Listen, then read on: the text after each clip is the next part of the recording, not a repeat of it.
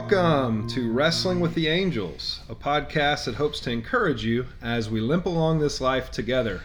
My name is Zach, and I'm here with my good friend and co-host Clint. And we're back with our mediocre recording equipment today. Yeah, it didn't work out where we were able to do on the professional equipment again, which is okay. We'll make this work. Well, and hopefully in the coming future, we'll be able to record with those guys again. Yeah, for sure. But in the meantime, this is probably a better representation of our podcast as a whole. Yes, yeah, mediocre. In fact, I don't even know. I mean, this equipment was top notch before we had tried that stuff. So, maybe this isn't mediocre. It's just not what we're used to. Yeah. So what are we talking about today, man? So we're going to talk about parenthood, and not specifically. I mean, we'll talk about fatherhood specifically, obviously, because we're fathers. Yeah, it's our perspective. Yeah, and but I think the things we're going to talk about today are applicable to both mothers and fathers, and so hopefully so. And even like from the perspective of if you aren't married or have children yourself, maybe you could relate to your parents a little bit better. Absolutely, and we'll talk about that and when we talk about comparing ourselves to other people. And so that was one of the things I wanted to start off by asking you is what is it that you struggle with or wrestle with, I guess, to borrow from the name of the podcast, regarding parenting? So really, for me, there are two things that I struggle with the most in relation to being a parent and a father. Number one is having the mindset to be present in the moment. And so that's like when I'm with Jude, I'm either vegging out on my phone or thinking about something else, not being in that moment with him. Right.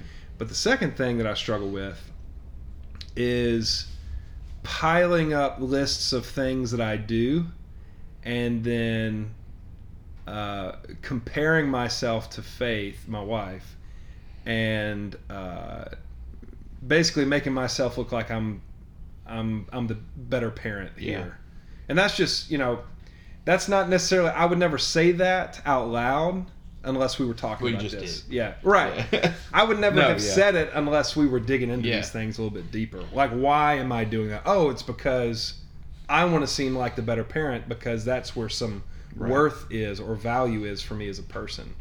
Yeah, I think the second thing is probably the one we'll talk about more in depth, but to just briefly talk about the first thing you said about being present. It's so easy in our technological age, in our 24-hour news cycle. Everybody's got a social media page, wanting to keep up with what everybody's doing, to think that what your child, especially our kids, I mean, you have almost 3-year-old, I have almost 3-year-old and almost 4-year-old, or almost 2-year-old and almost 4-year-old. It's really easy to think that what they're doing in any given moment is not that important, right? Like they're playing, or they're looking at something, or they're coloring, and it's really like, oh, at least they're quiet or distracted right now. This buys me a few moments to check Facebook or to check Twitter or to look at, whatever, read the news, see what's going on in the world outside of my house or outside of where I am, and before you know it, that 1 minute or whatever checking into those things turns into half an hour, and next thing you know, it's it's time to go take baths, it's time to get ready, and you've wonder, where has my evening gone, after you've been gone at work all day, or they've been at school all day, just what depends. It's really easy to like you said, the term you used, veg out and just miss even the little opportunities. And I remember when Josiah was a lot younger. He doesn't really do it now, but when he was a lot younger, I would be on my phone and he would be doing something, and it'd be really cute. So I'd pull up the camera and I'd start to video it. And I have several videos of him running to me once he realizes I'm videoing, and he would say, "Dad, phone down." And so even the temptation to document everything our kids do, rather than just experience what they do, is a real temptation. I think that our generation particularly falls prey to. Yeah, and for me, it has to do with wanting to escape. Maybe I had a bad day at work. Yeah. And I don't want to deal with the pressures of being a dad. I don't want to deal with the pressures of, coming up with something entertaining and that would be fun for both of us. Right. And so I'm just tempted to. I'm just going to escape. Distract yourself. Right.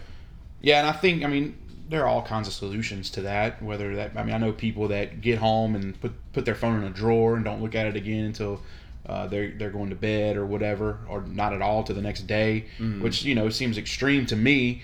But I think if nothing else, just being conscious that you're doing this. Like if your kid certainly tries to get your attention, if your child tries to get your attention, realize that then maybe they don't have your full attention or as much attention as they need, and being willing to check out of that and check in to the life of your kid. Yeah, and the biggest thing is just being self-aware. Mm-hmm. First thing is like noticing that and digging into this and talking about it is like, oh, that really is something I do. Absolutely. These are reasons that it's happening. Once you can identify it, it's much easier to come up with solutions, like you're saying. Yeah.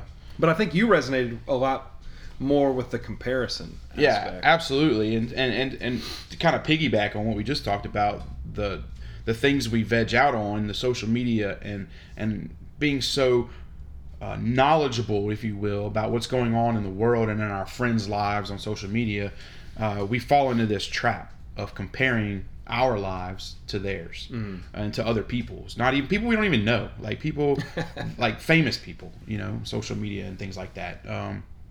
And so it's definitely that's the bigger trap for me is this falling into this idea that we are comparing ourselves as parents to the next person, and asking ourselves, well, why don't my kids act like that person's kids, or why am I not parenting that way, or judging them for parenting differently than I do. And so there are several ways we do that. We do it on social media, as I mentioned before. We compare to our friend groups, like you and I. Like if I can look at how you parent and it works for you, and I'm like, well, my kid, why doesn't my kid respond that way, or vice versa? Yeah. And then the biggest one for me is comparing the way I parent to the way I was parented. I look at my parents and compare a lot of times. What about you?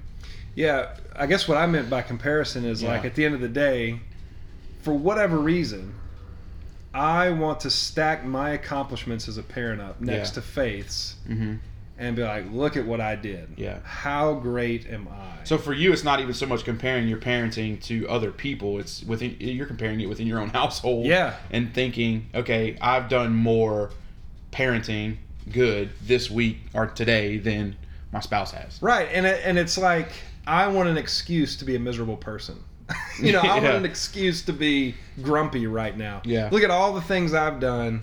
What have you done by comparison? And as I've been digging more into that, of why that's the case, I am deriving a sense of value as a person from being a notch above Faith. Right. And inevitably, what I have to see is that my value as a person doesn't come from that. Right. And really, if my value is gained from oppressing, or that's kind of a trigger word these days. Yeah. If my value is coming from putting someone else down, Right. What real value is there to be had? Yeah. But instead, if I can see look, no, God loves me.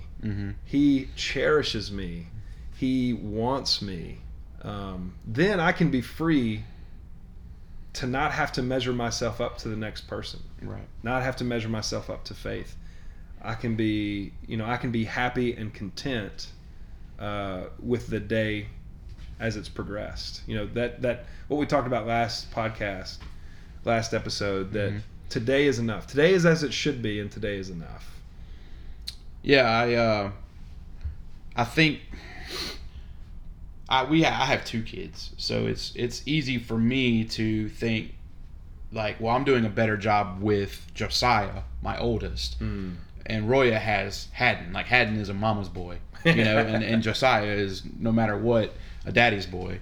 And so it's really easy for me to kind of look at, okay, well, if I'm not doing right by him, at least I have Josiah, or vice versa. You know, it's weird that we kind of I split it up that way a lot of times, and so that's something that I've never really considered. Is how do I parent both of my children? Not necessarily the same way, but equally. You know, and so yeah, I mean that's something that I'll have to consider.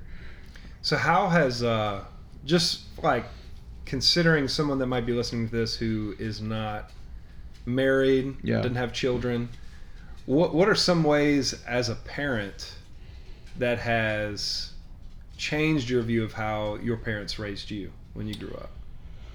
I think I thought that when I became a parent that I would just be so gracious and so clear in communicating my standards and my desires that my children would just be like, oh yeah, totally. Dad is so good and he's so holy and he's so just explains everything so well to me that I am just going to do whatever he wants me to do the first time. And that was really naive of me. It certainly wasn't the way I responded to my parents, but I thought that was the way my kids would respond because I would be better at it than they were. Yeah. And that just hasn't been the case. My kids don't respond in obedience immediately when I say something. It doesn't matter how clearly I explain something or why we're going to do it, but yeah. So I think that's the biggest thing for me that I've had to learn is there's this sort of universality to the things we experience as parents. We experience a lot of the same things that our parents experienced with us, and that doesn't really change from generation to generation. Yeah. And so what that's caused me to do is become more appreciative as I've gotten older of my parents. Absolutely. And so I've acknowledged more, certainly more than I did when I was a kid. I've acknowledged more as an adult their successes. Yeah. Or at least I hope to. Yeah. And there's living life as long as we have. You know, we're not old, but we've lived enough life to experience hurts and pains that as parents, you know, we experience at work, we experience at church, we experience with our friends. And so then having to, you know, it just helps me better understand that, man, I wonder what my dad and my mom were going through whenever they were raising me. And maybe they didn't have, you know, I've got you to talk to about all these things. Maybe they didn't have someone. And so it just makes me now, having that perspective, want and desire to be a little bit more gracious to them in how I was raised. Absolutely. Because we need them, right? Like, I mean, you know this as well as I do. I mean, parenting is hard. And so we need a support system. And we have friends and we have church family, but we really need that actual family too a lot of times. And grandparents are great, at least, and they have been in my experience. Seeing my dad as a grandfather has given me a new appreciation for him as a father. Absolutely. And the things that and I realize I do things as a parent that I didn't even really realize he was teaching me, in not necessarily explicitly, but just in how he handled things. Yeah. And I realized that there are a few things that I do as a dad that my dad did, and or my mom too. My mom, what she did parenting me, I realized I'm a lot like her in the way I parent too. So that's sort of happened without me even really trying to be those things. Yeah. So. Well, thanks for the discussion on fatherhood and parenthood, and hopefully we can take these things and learn from them. And until the next time, may the Lord make us a channel for